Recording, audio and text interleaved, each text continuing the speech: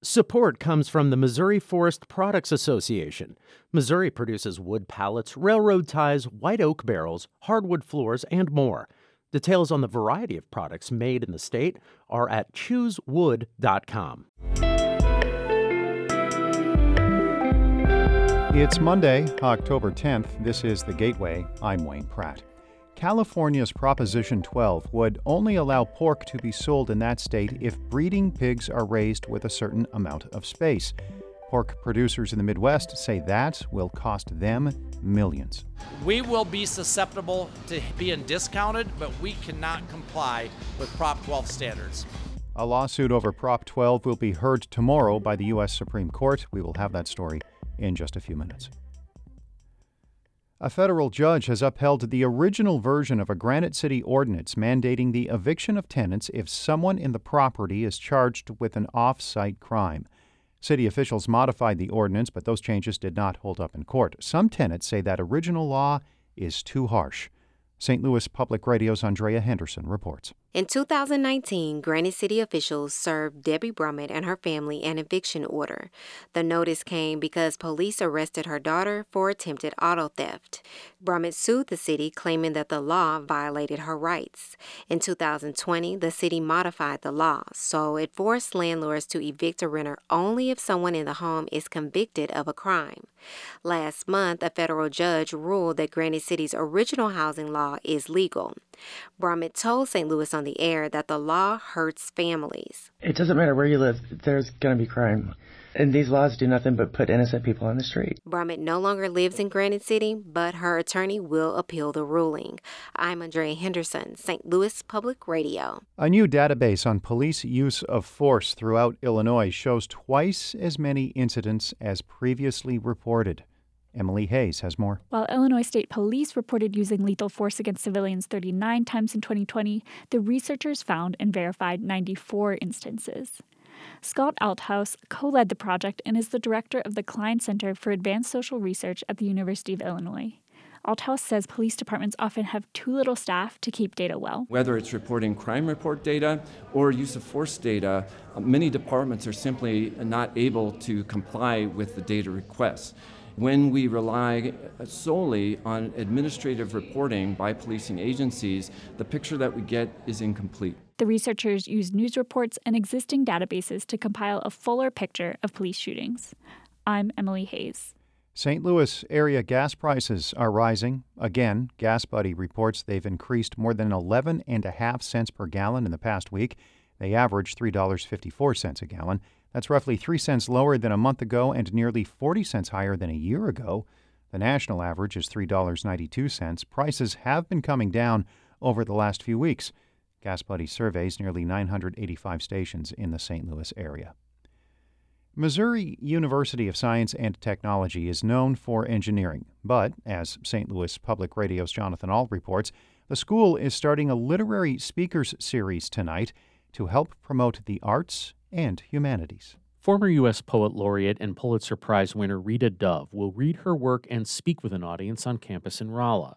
She says it's natural for an audience more attuned to science and technology to also find the connection with the arts. They may come thinking poetry and science, what do they have to do with one another?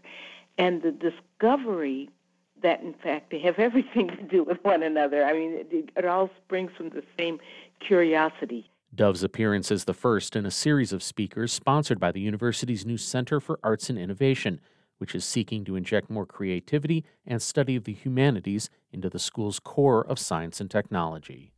In Rolla, I'm Jonathan Ault, St. Louis Public Radio. Dove will read her work tonight at the Leach Theater on Missouri's S&T campus. That begins at 7. A season of milestones for the St. Louis Cardinals has come to a sudden end. Philadelphia swept the National League Central Division champion Cardinals over the weekend in a best-of-3 playoff series at Busch Stadium.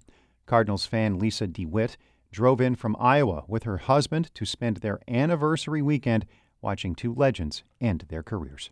Even though we lost, it was kind of like at least we got to see Albert and Yadi's last game. And so even though it was we wish they went further, but we could always say we saw their last all-time game at Busch Stadium. That's something I always remember. Cardinals Hall of Famers Yadier Molina and Albert Pujols are retiring.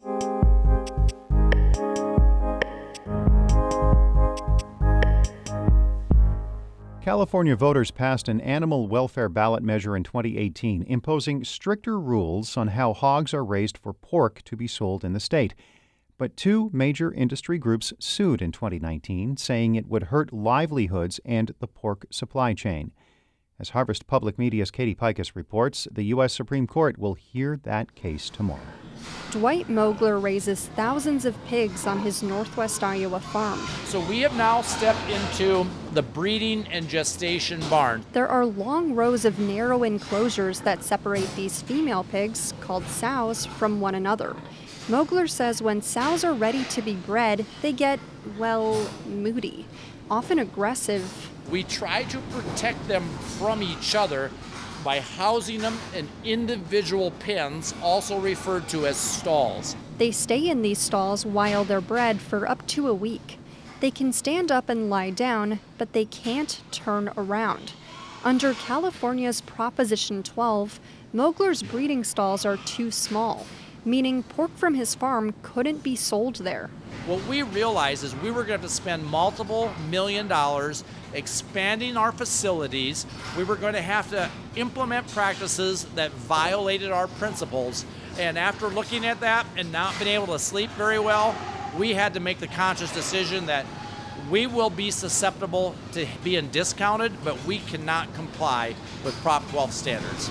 Mogler expects if Prop 12 stands, he'll get a lower price for his pigs from pork processors if they can't sell the meat to California.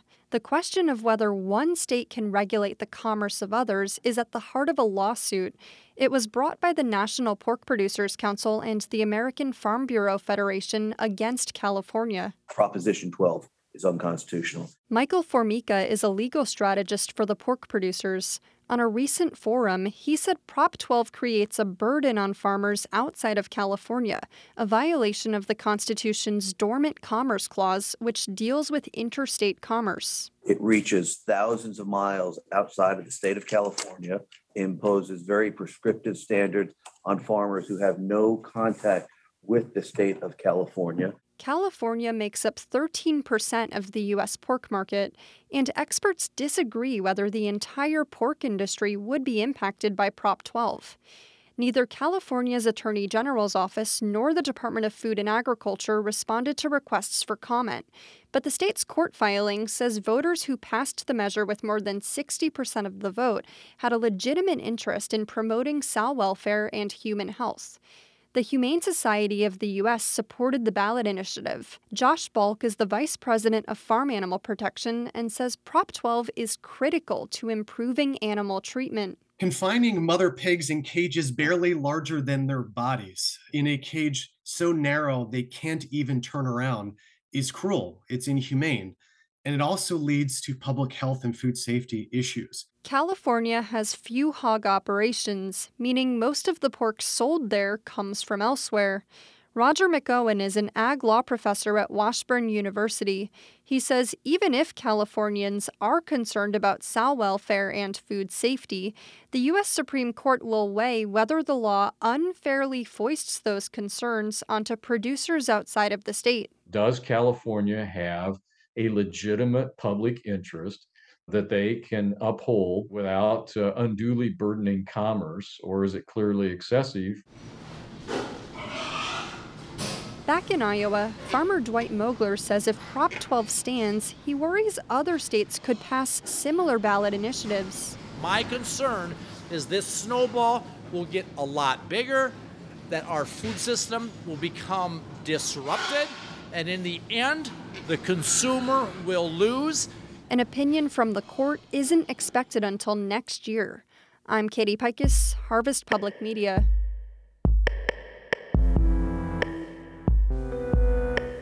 Harvest Public Media is a collaboration of public media newsrooms in the Midwest focusing on agriculture.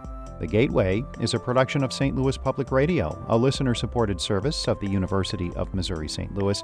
Music by Ryan McNeely of Adult Fur. Happy Thanksgiving to my family and friends in Canada, and some actually listen to this daily extravaganza. I'm Wayne Pratt. Have a great day.